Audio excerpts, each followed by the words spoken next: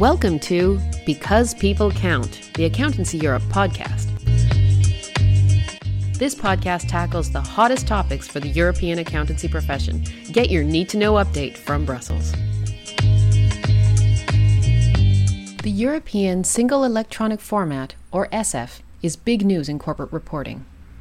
It refers to the electronic reporting format that issuers on EU-regulated markets will need to prepare their annual reports, and it's slated to roll out in 2021. SF marks the beginning of real digitalization for corporate information in Europe. We held a webinar on the implementation of SF. You can find more details on the Accountancy Europe website, and we'll link to that in the show notes. During the webinar, Alan Deckers, head of Unit C1 in the European Commission's DG FISMA, spoke on SF, and in this episode, we're bringing you highlights from his speech there. He begins with a state of play on SF, covering the global situation, the EU's approach, and finally the impact of COVID. In his talk, he mentions RTS. This is shorthand for the Regulatory Technical Standards for SF. Sustainability and digitization are two elements that are at the core of the Commission's agenda, and in particular also in the field in relation to the recovery instruments that the Commission has proposed and that are under discussion. And I think capital markets need to be part of that process too. And I'll touch briefly on both elements. Now, if we look at what we have done so far, which is mainly, again, SF proper in the field of financial reporting, first I'd like to note that there is a very broad trend towards the digitization of financial reports across the world, and in particular on the use of XBRL and iXBRL across the world. There are many jurisdictions that have done this.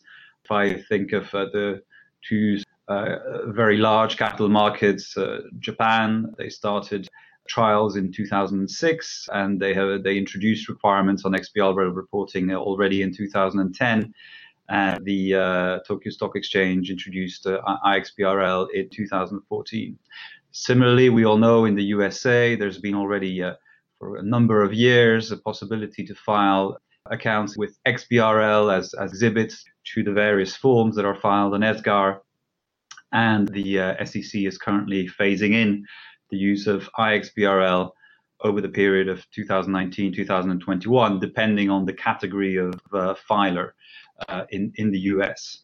So those are just two examples, but there are many others, and to a certain extent, the EU is lagging behind, and the SF requirement was introduced some time ago already in the Transparency Directive, but it is still in the process of being introduced.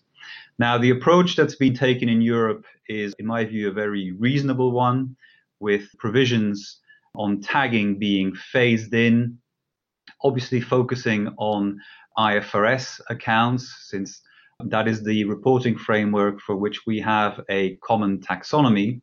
So this is not a big bang approach where we are introducing SF for every single financial statement for all issuers across Europe. We're focusing on the consolidated accounts of IFRS filers, even if the SF regulation itself, of course, also foresees the use of XHTML in general.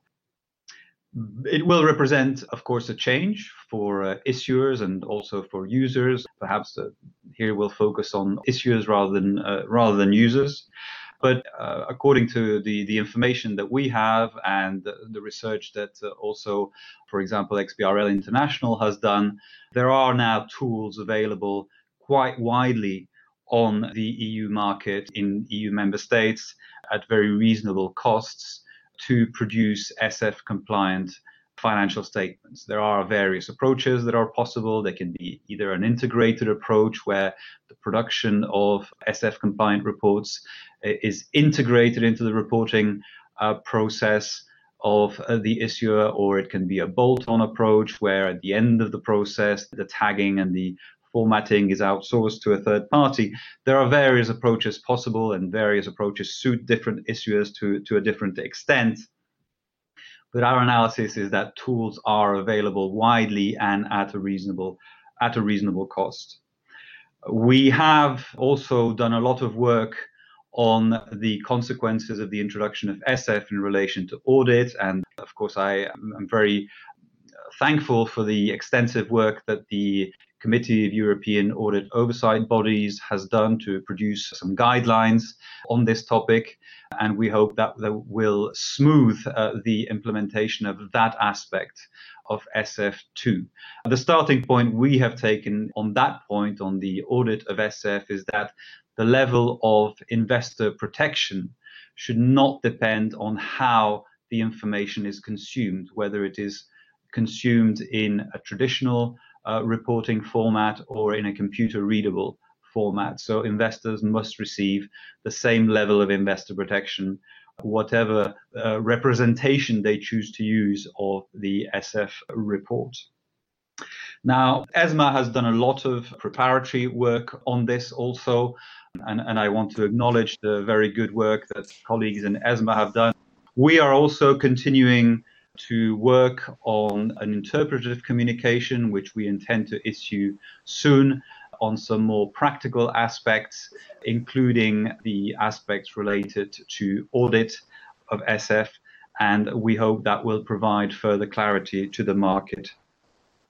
Now, there is a particular operational challenge at the moment with the COVID-19 crisis, and it is probably no secret to anybody that the Council is currently considering possible postponement of SF, an optional postponement, I should say, for 1 year.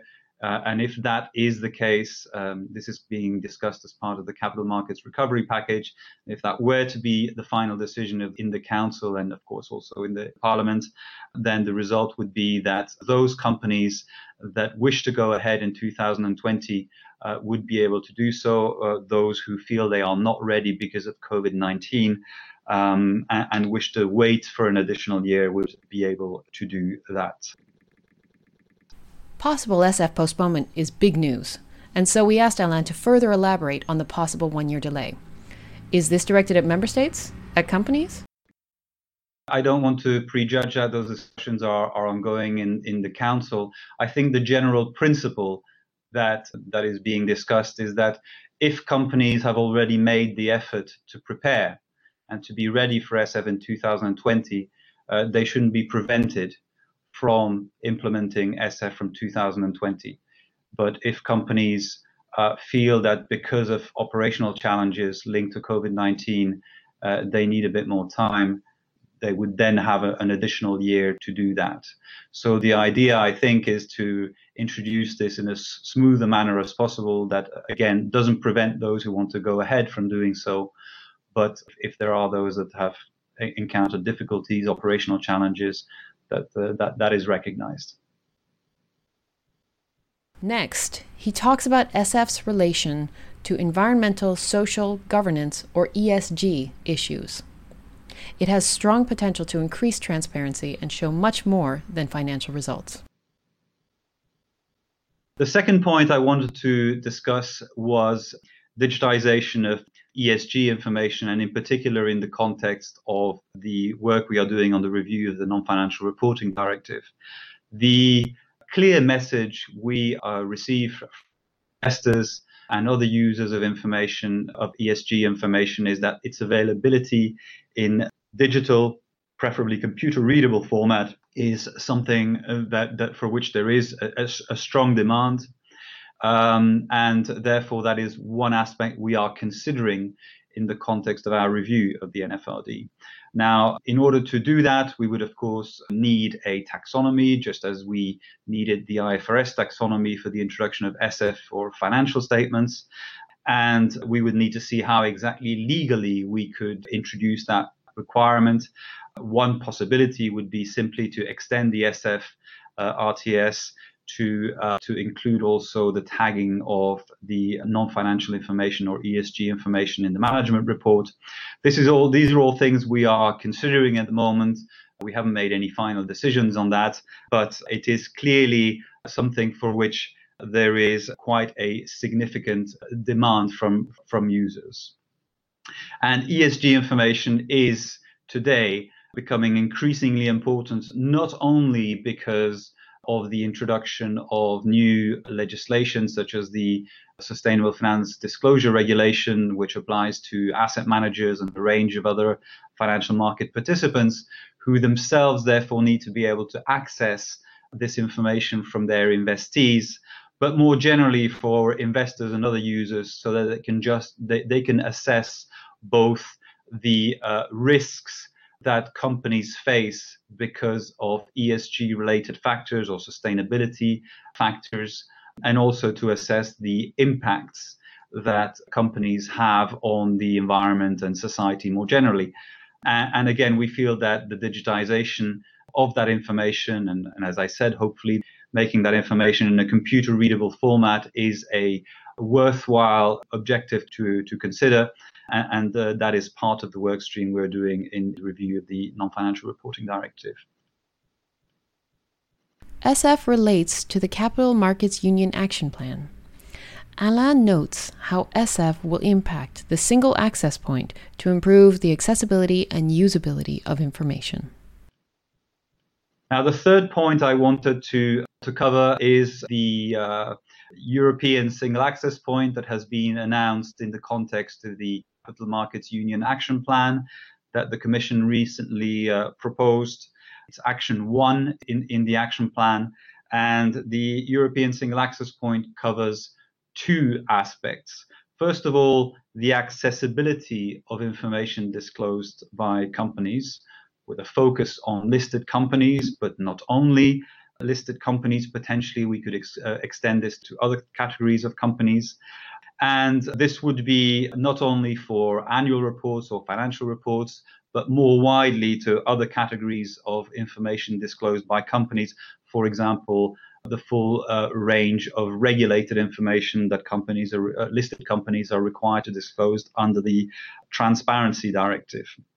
So that would cover both financial and non-financial information and ESG information. For example, there's been a lot of demand from asset managers and other financial market participants to have a single point where they can obtain non-financial ESG information from investees. And we hope that the ESAP will be able to deliver that, among other things. The second aspect that ESAP covers is what I call the usability of information, and that concerns in particular, the availability of that information in digital computer readable formats. Now, there are various possibilities in terms of technologies that could be used for that. Obviously, we will consider the fact that we have already moved to iXBRL for the financial reports, but that is a matter of further work. The key message is that I think we need to make a move more generally to digitize capital markets, to make sure that information is easily accessible and that it is provided to users in a user-friendly format, and of course at a reasonable cost. A related element to that may also concern the use of legal entity identifiers, which are already well embedded in capital market legislation or financial sector legislation in the EU, including in the SF RTS. But perhaps a wider use of LEIs also is something that we will need to look at, so that we can also make sure that we can easily cross-reference all the information made available by individual companies or issuers. Alain concluded on a positive note on how important SF is in the digital transition of the EU.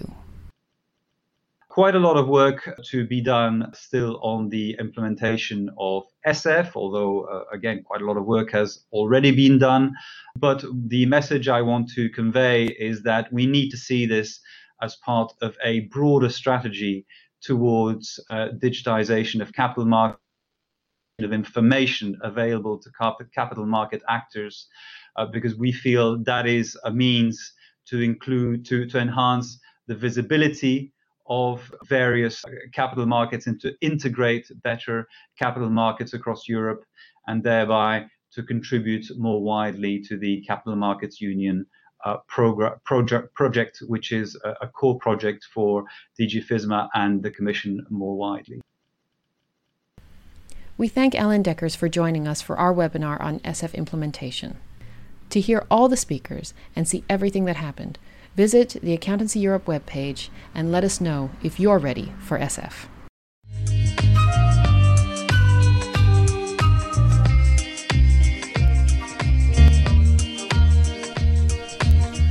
Thanks for listening to Because People Count, the Accountancy Europe podcast. If you like what you hear, please leave us a rating or review and subscribe.